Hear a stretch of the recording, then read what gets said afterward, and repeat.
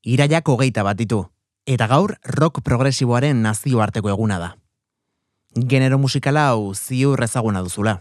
Agian izenarekin soilik ez zara, ura identifikatzeko gai, baina askotan entzun dituzu korronte artistiko honen doinu eta hotsak. Baina hontaz gero arituko gara Jon Gartzia gure musika adituarekin solasean. Lehenago, gure gaitu elektronikoak piztu eta sarean murgilduko garelako. Ispilu beltza, Oier Arranzabalrekin. Bale, grabatzen dago, Bale, nahi ginen.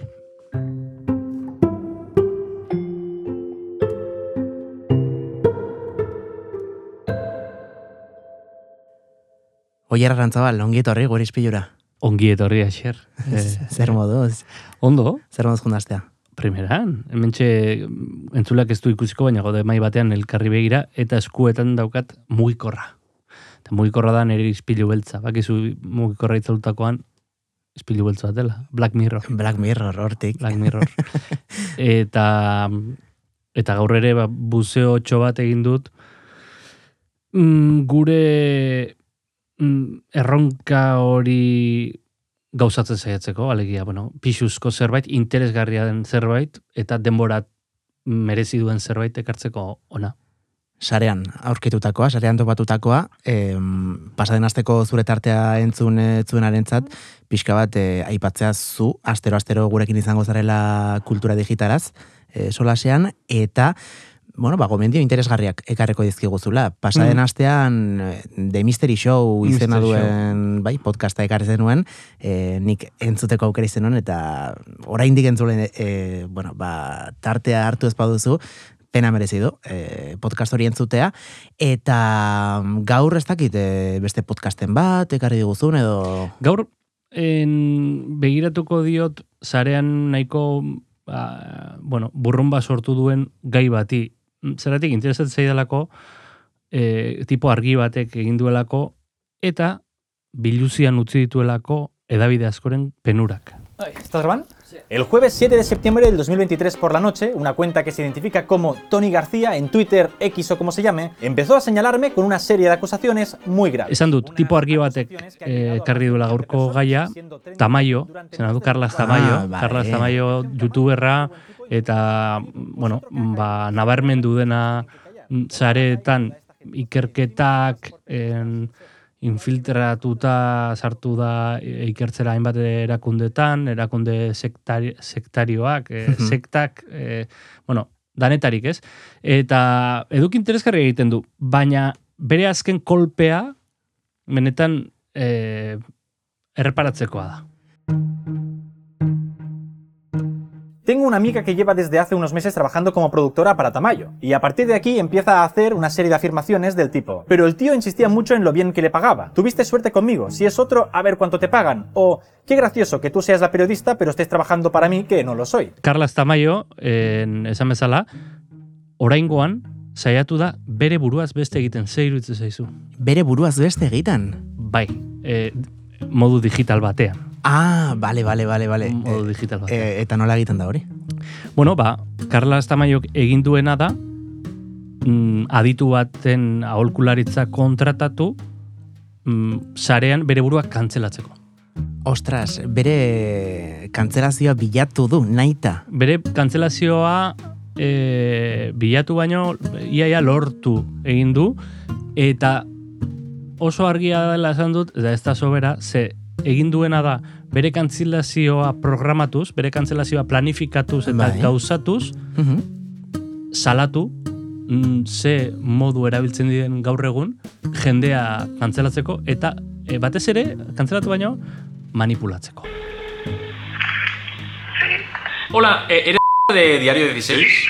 Hemos estado hablando por correo, te llamo para saber un poco el precio de un artículo. Pues mañana, si quieres, te paso las tarifas, que me viaja el coche, pero creo, no recuerdo, creo que son 200 euros. 200 euros un artículo. Vale, y sobre todo lo que quería saber yo es que no aparezca por ningún lado la palabra patrocinado. No te preocupes, que no aparece la palabra patrocinado ni nada, ¿vale? Vale. Diario 16, periodikoak, hor bere bideoaren hasiera partean kontatzen du nola, planifikatzen ari da bere eriotza hori, digital hori, eta deitzen dio Diario 16 transizio garaian sekulako pixua eukizuen periodiko bat, gero kiorrara joan zela, 2001, eta orain, martxan dagoena, baina pixka bat bihurtu dena, konspiranoikoen edabide, ez? Orduan, deitzen du erredakziora, eta esaten dira, izue, zenbat kostatzen du, zenbat balio du albiste batek, ez? A ber. Hori erosten da? Dudarik gabe, bai. Ohikoa da, hori da okerrena, ez? Ohikoa dela edabide askotan salmenta. Eta gainera salmenta adierazi gabe publizitatea dela, edo kanpaina baten parte dela, ez? Eta hor ja azten da, ez? Batetik, azten gara ikusten edabide sistemaren kosturak, ez? Eta gero, behin birala egiten azten denean kontua, ze berak egiten du olako viralizazio faltzu bat, baina gero beste bere kontrako jende askok zabaldu egin dute, eta batean viralizatu da organikoki esango dugu edabide sare sozialetan, ezta? Ze tresna erabiltzen du viralizazio faltsu horretarako? Hau da, ez dakit Instagrametik abiatzen den, Twitterretik, Okerezpanago Twitterreko ari bat da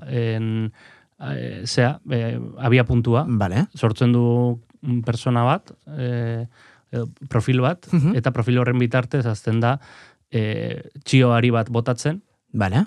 Bere langileekiko despota bat izan den tamaio baten mezuak filtratzen, bai? Claro, mezu horiek Photoshop bidez eginda daude, WhatsAppeko kapturak eta barrez. Hortik abiatzen da, hasieran ez dauka viralizazio organikorik, baina bapatean azten dira jende eskuineko influencer asko azten dira odola usaintzen dute, ez? Tigureiak bezala. Bai. Eta azten dira, hortik probetxu atera nahian. Eta hortik azten da viralizazio bat. Eta hor dator beste inflexio puntu bat, eta berriz ere edabidetara goaz, ze momentu baten, edabide batetik idazten diote esaten, haizu, hau publikatzera goaz, hitz egin nahi duzu? Ez paduzu hitz egin nahi, berdin publikatuko dugu, ez? Eta esaten die, kakazar hori ez dela egia, ez publikatzeko, ez dula ezer komentatuko kakazar horren inguruan, ez? Eta erantzuten diote, berdin publikatuko dutela. Tamaio berak sortu duenez, lehenengo kontu hori, bera jabetzen da, ez diotela, ez da kontu horren jabeari idazten, konprobatzeko, edo kontrastatzeko, nondik atera duen informazio hori, ez? Hau da, kazetari batek tamaio bera deitzen du polemikaren erdian, hori da. Esaten dio, elkarrizketa bat emango dion, ez da? Medio horri, tamaio kezetz esaten du, gainera, azpimarratzen du guzti hau gezurra dela. Bai.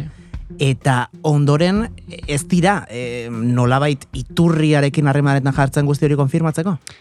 Hoixe bea.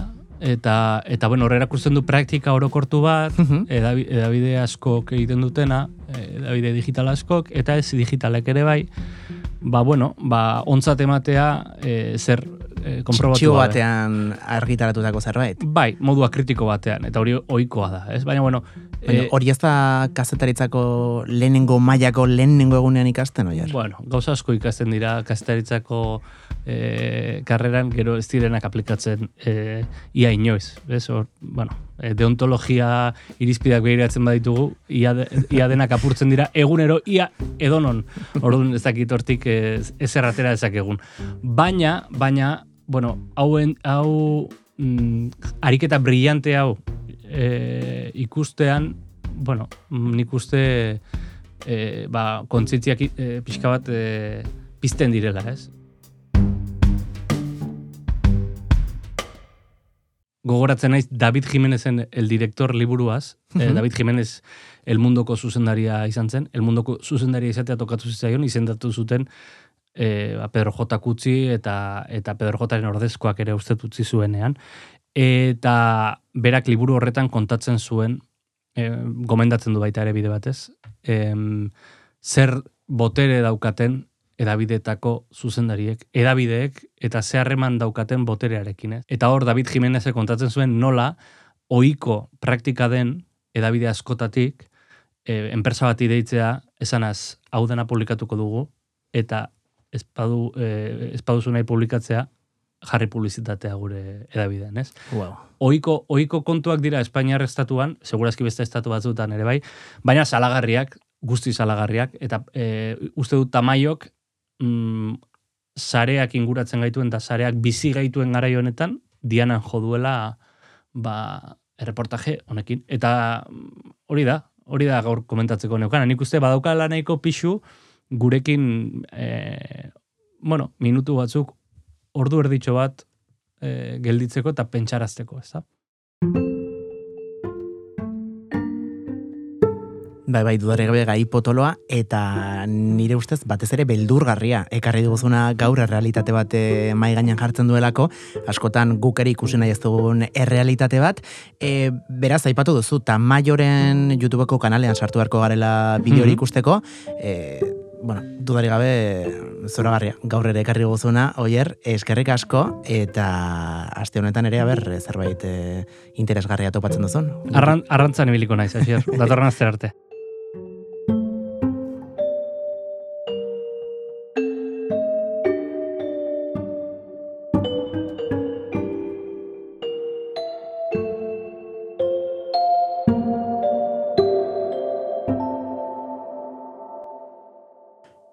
Musika. Musika da definitu ez daitekeen gauza horietako bat. Musikari ezin dizkiogulako hegalak ebaki. Naiz eta saiatu. Baina gizakiak gara. Hitzez elikatzen den animalia. Eta hitzak behar ditugu gauzak ulertzeko.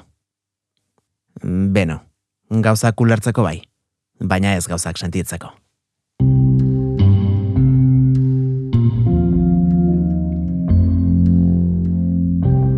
Jon Gartzia, ongi etorri gure edo zure ispilura. Eskerrik asko, Asier. Zer zabiltza gaur hemen? Zure gonbitea jaso dut eta placer handiarekin, aspaldiko. Gaur musika kontuak izango ditugu zurekin izpide, beti izaten dugun moduan, zuzarelako gure musika aditua. Eta gaurkoan, nazioarteko egun baten aitzakia baliatu dugu, zukurera ekartzeko. Zuk aipatu zenean, nik neukan idearik, ezakit nor jartzen dituen nazioarteko egun hauek, baina, ondo dago jakitea, nazioarteko rock progresiboaren nazioarteko eguna. Rock progresiboa. Lehen ez dakit, erresagoa izaten zen, ez? Musika genero edo kantu bakoitza generoka multzukatzea, gaur egun askoz ere azpi genero anitzagoa dauzkagu, dena etiketatuago dago. Honekia bauzka urtetxo batzuk, baina gerozta subgenero eta subgenero gehiago. Eta dira etiketak, ala ere...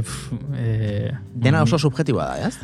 Eta sortzen dira ere pixka bat, jendea orientatzeko edo, baina batzutan ez da kasua handirik egin behar, ez dakit, talde bat etortzen zaizu kriston musika bitxia edo berezia jotzen, eta ja nahi dugu sartu multzo batean, batzutan ezin da definitu.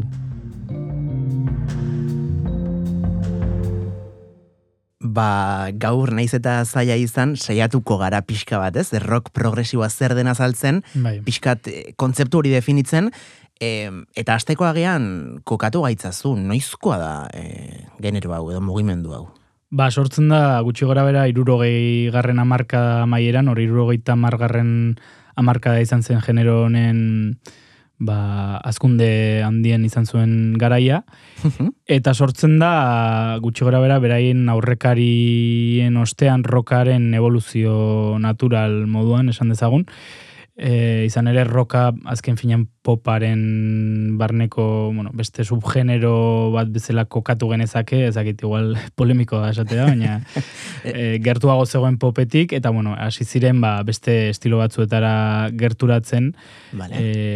Beatles beraiek ere hasi ziren pixkat experimentatzen, azkenean rock progresiboa ere bai askotan psikodeliarekin lotzen da, eta Beatlesek aztertu zuen estilo hori, eta bestelako talde batzuk ere rock opera hasi ziren egiten, The Who eta beste hainbat, baina garai honetan talde hauek hasi ziren beste estilo batzuetara gerturatzen are gehiago, ez? Jazzera, musika klasikora, popa azkenean simpleagoa zen, eta rock primigenio hori esan dezagun, ere bai nahiko simplea zen, baina hauek apostu egin zuten instrumentazioan eta estilo aldetik komplikatuago egite aldera. Zuk esan duzu oraintxe bertan, hartu zuten garaiko roka eta roke simple hori, kakotxartean esan da, komplikatzen hasi ziren beste genero batzuetara gerturatzen, eta generoiek, beraien genero propiora txertatzen. Ez dakite, aipatu duzu The Beatles, The Who, erreferente handiak. Horiek gehien bat aurrekari moduan, baina rock progresiboan beste hainbat talde ezagun daude, esaterako Jethro Tull, King Crimson, Pink Floyd beraiek ere rock progresiboaren aita bezala ezagutzen dira, Rush, Genesis, asko daude, Alan Parsons, hainbat eta hainbat.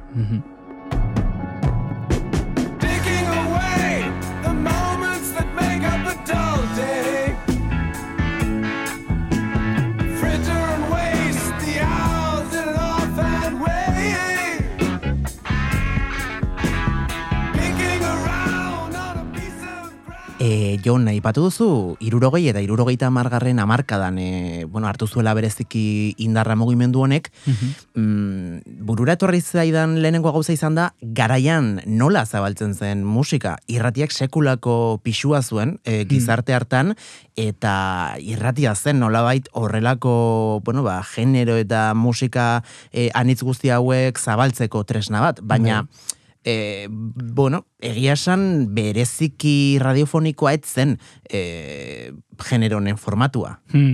Ez estilo aldetik akaso, nahiko berritzailea zelako eta nahiko ausarta zelako ateratzen ziren proposamenak, baina baita ere, batez ere suposatzen dut horregatik aipatu dezula, luzera, kantuen luzeragatik askotan, ez kasu guztietan, baina baita ere, popetik aldentzen joan ziren horretan, luzera ere, piezen luzera izugarri luzatzen hasi zen, 10-20 minutuko piezekin. Hor daude, Jesek zeuzkan kantuak, Jethro Tullen Zika Sabrik ere bai, hor hasi ziren jokatzen ere bai, nahiko pieza luzeekin, gehiago gerturatzen dena musika klasikora, agian.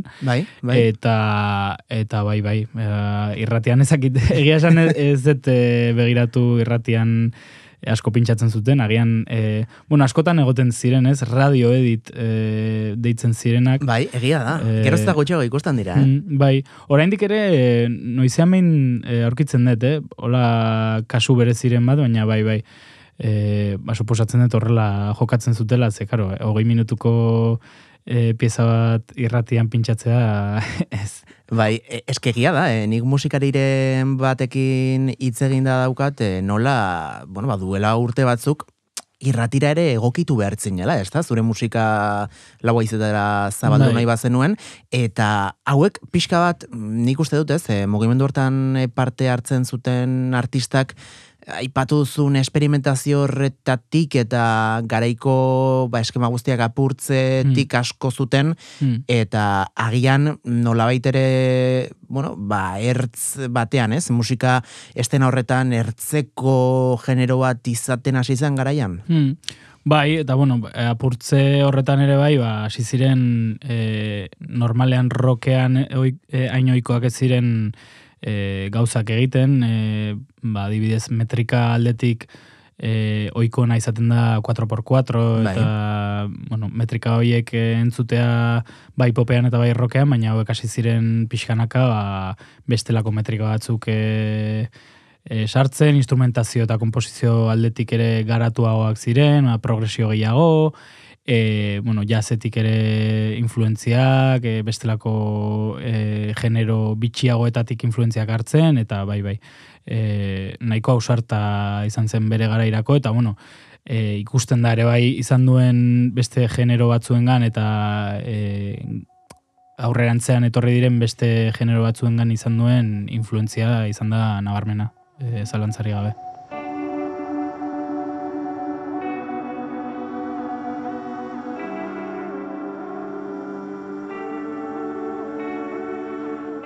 Beraz, mugimendu honek hartu zuen, ezta? Garaiko musikatik, musika klasikotik, jazzetik, beste hainbatetik aipatu duzun moduan, baina ondorengo musika genero berri hoiengan ere izan zuen influentzia. Bai, zalantzari gabe, osea, izan da, bueno, nire ustetan mintzat oso genero eta oso bilakaera garrantzitsua musikaren historian eta rockaren historian batez ere, eta, bueno, hor dauzkagu adibide batzuk, krautrockean Alemanian batez ere garatu zen krautrock hori, ez, musika errepikakorra, eta, bueno, gerora ere musika elektronikoan izugarrizko influentzia izan duena, hor, izan zuen eragin oso handia, baita rock espazialean, lehen esan dugun bezala rock psikodelikoan ere bai. Ni galtzen ari naiz, Bueno, ere bai, metalaren barruan ere izan du, eta, bueno, rock gogorraren barruan, bueno, hor ere nastu egiten dira azkenean, ez? Lehen esan duguna, osea, etiketa bat jartzea, bueno, baina hor nastu egiten dira, eta hor izan du talde garaikide, edo, bueno, gutxi gora bera garaikide batzuetan izugarrizko influentzia, eta, bueno, post-rockean ere bai, bueno, hitzein genezake luze, baina, bueno, ez gara luzatuko gehiagi ere ez. Ez, musika generotan sartuzkero, bueno, denboraldi ere bukatuko daulako, hasi berri gauden honetan. Aizu Jon, ez dakitena da, gurera, Euskal Herrira iritsi den mugimendu hau? Bai, eta gainera, bueno, duela gutxi DJ Makalak, gure ezagun eta laguna denak bilduma bat atera zuen elkarrekin batera, 72 eta 85 urteen tartean bildutako musika aukeraketa bat egin zuen, hain zuzen ere, hori musika progresiboa, rock progresiboa eta antzeko estiloak biltzen dituenak, Egiak izena duena, eta benetan gomendatzen dut, ze hor daude izugarrizko harribitxiak, aipatzeko anekdotikoki, badago William F. hau begiratu ardete, William S. Fisher, barkatu. William S. Fisher zan tipo bat, zakin nungoa, Euskalduna ez, baina tipo bat horri zan, 70. hamarkadan, eta egin zuen disko bat, Akelarre izenekoa, eta bertan nazten du euskal folklore abestiak, rock progresiboarekin, funkarekin, bestelako jazarekin, osea, da, benetan entzuteko modukoa, gaur egun ere, bai, merezi du.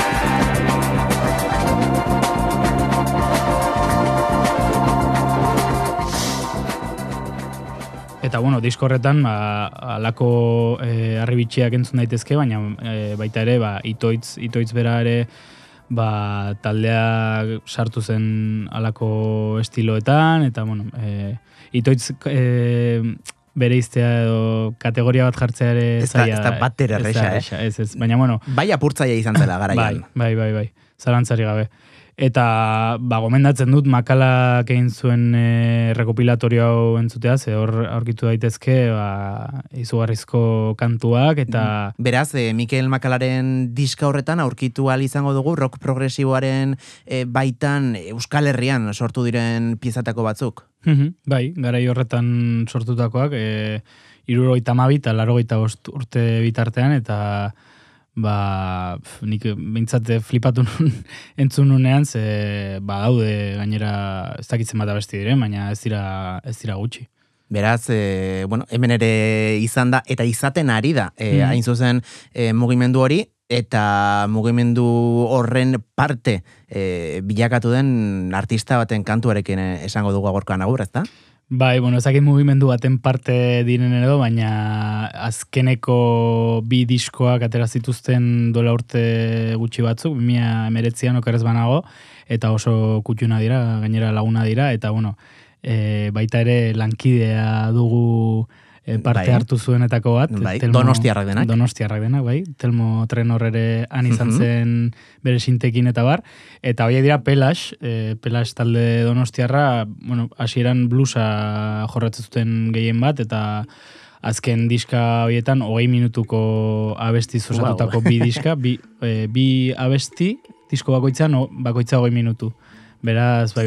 Rock progresiboaren behintzat ezaugarri hori betetzen zuten, eta bueno, estilo aldetik eta metrikak ere bai, sartzen ziren pixka bat hor. Eta entzungo dugu, horietako bat, Telmok berak parte hartzen duen pieza horietako bat. Oso osorik ezin izango dugu entzun, ez dugulako denborarik, baina entzun, entzulei gomendatzen diagu entzuteko etxean jartzeko diskoaz, merezi du. Dudari gabe Pelaxek beti izan du arrakasta Donostian, eta bere azkeneko lanarekin ere izaten jarraitzea espero dugu. Jon Gartzia, milioi esker guri pixka bat aklaratzeagatik zer den rock progresiboa, eta ziur, hemendik gutxira berriz, bueltan izango zaitugula, musikaren mundu zabal honetan askotan galdu egiten garelako, eta, zu behintzat argizpi bate atera diguzulako. Bueno, eskerrak zuri ezakite lortu duten ondo azaltzea. Dudari gabe. Bai. Eskerrik asko Jon Gartzia, eta eskerrik asko zurire bai, entzule, bihar itzuleko gara, goizeko 6etan, egunero bezala, podcast plataformetan entzungo gaituzu, eta 8 aurrera Donostia Kultura irratian. Gainera, aipatzea bihar hasten dela zinemaldia, Donostiako 71. zinemaldia, eta bihartik aurrera Kristina Tapia Guizi lankidearekin batera programazio berezia izango dugula, zinemaldia hasten denetik amaitzen den arte. Beraz, bihar entzungo gara elkar, hori bai, zuk nahi baduzu. Muxu bat, agor. Aio.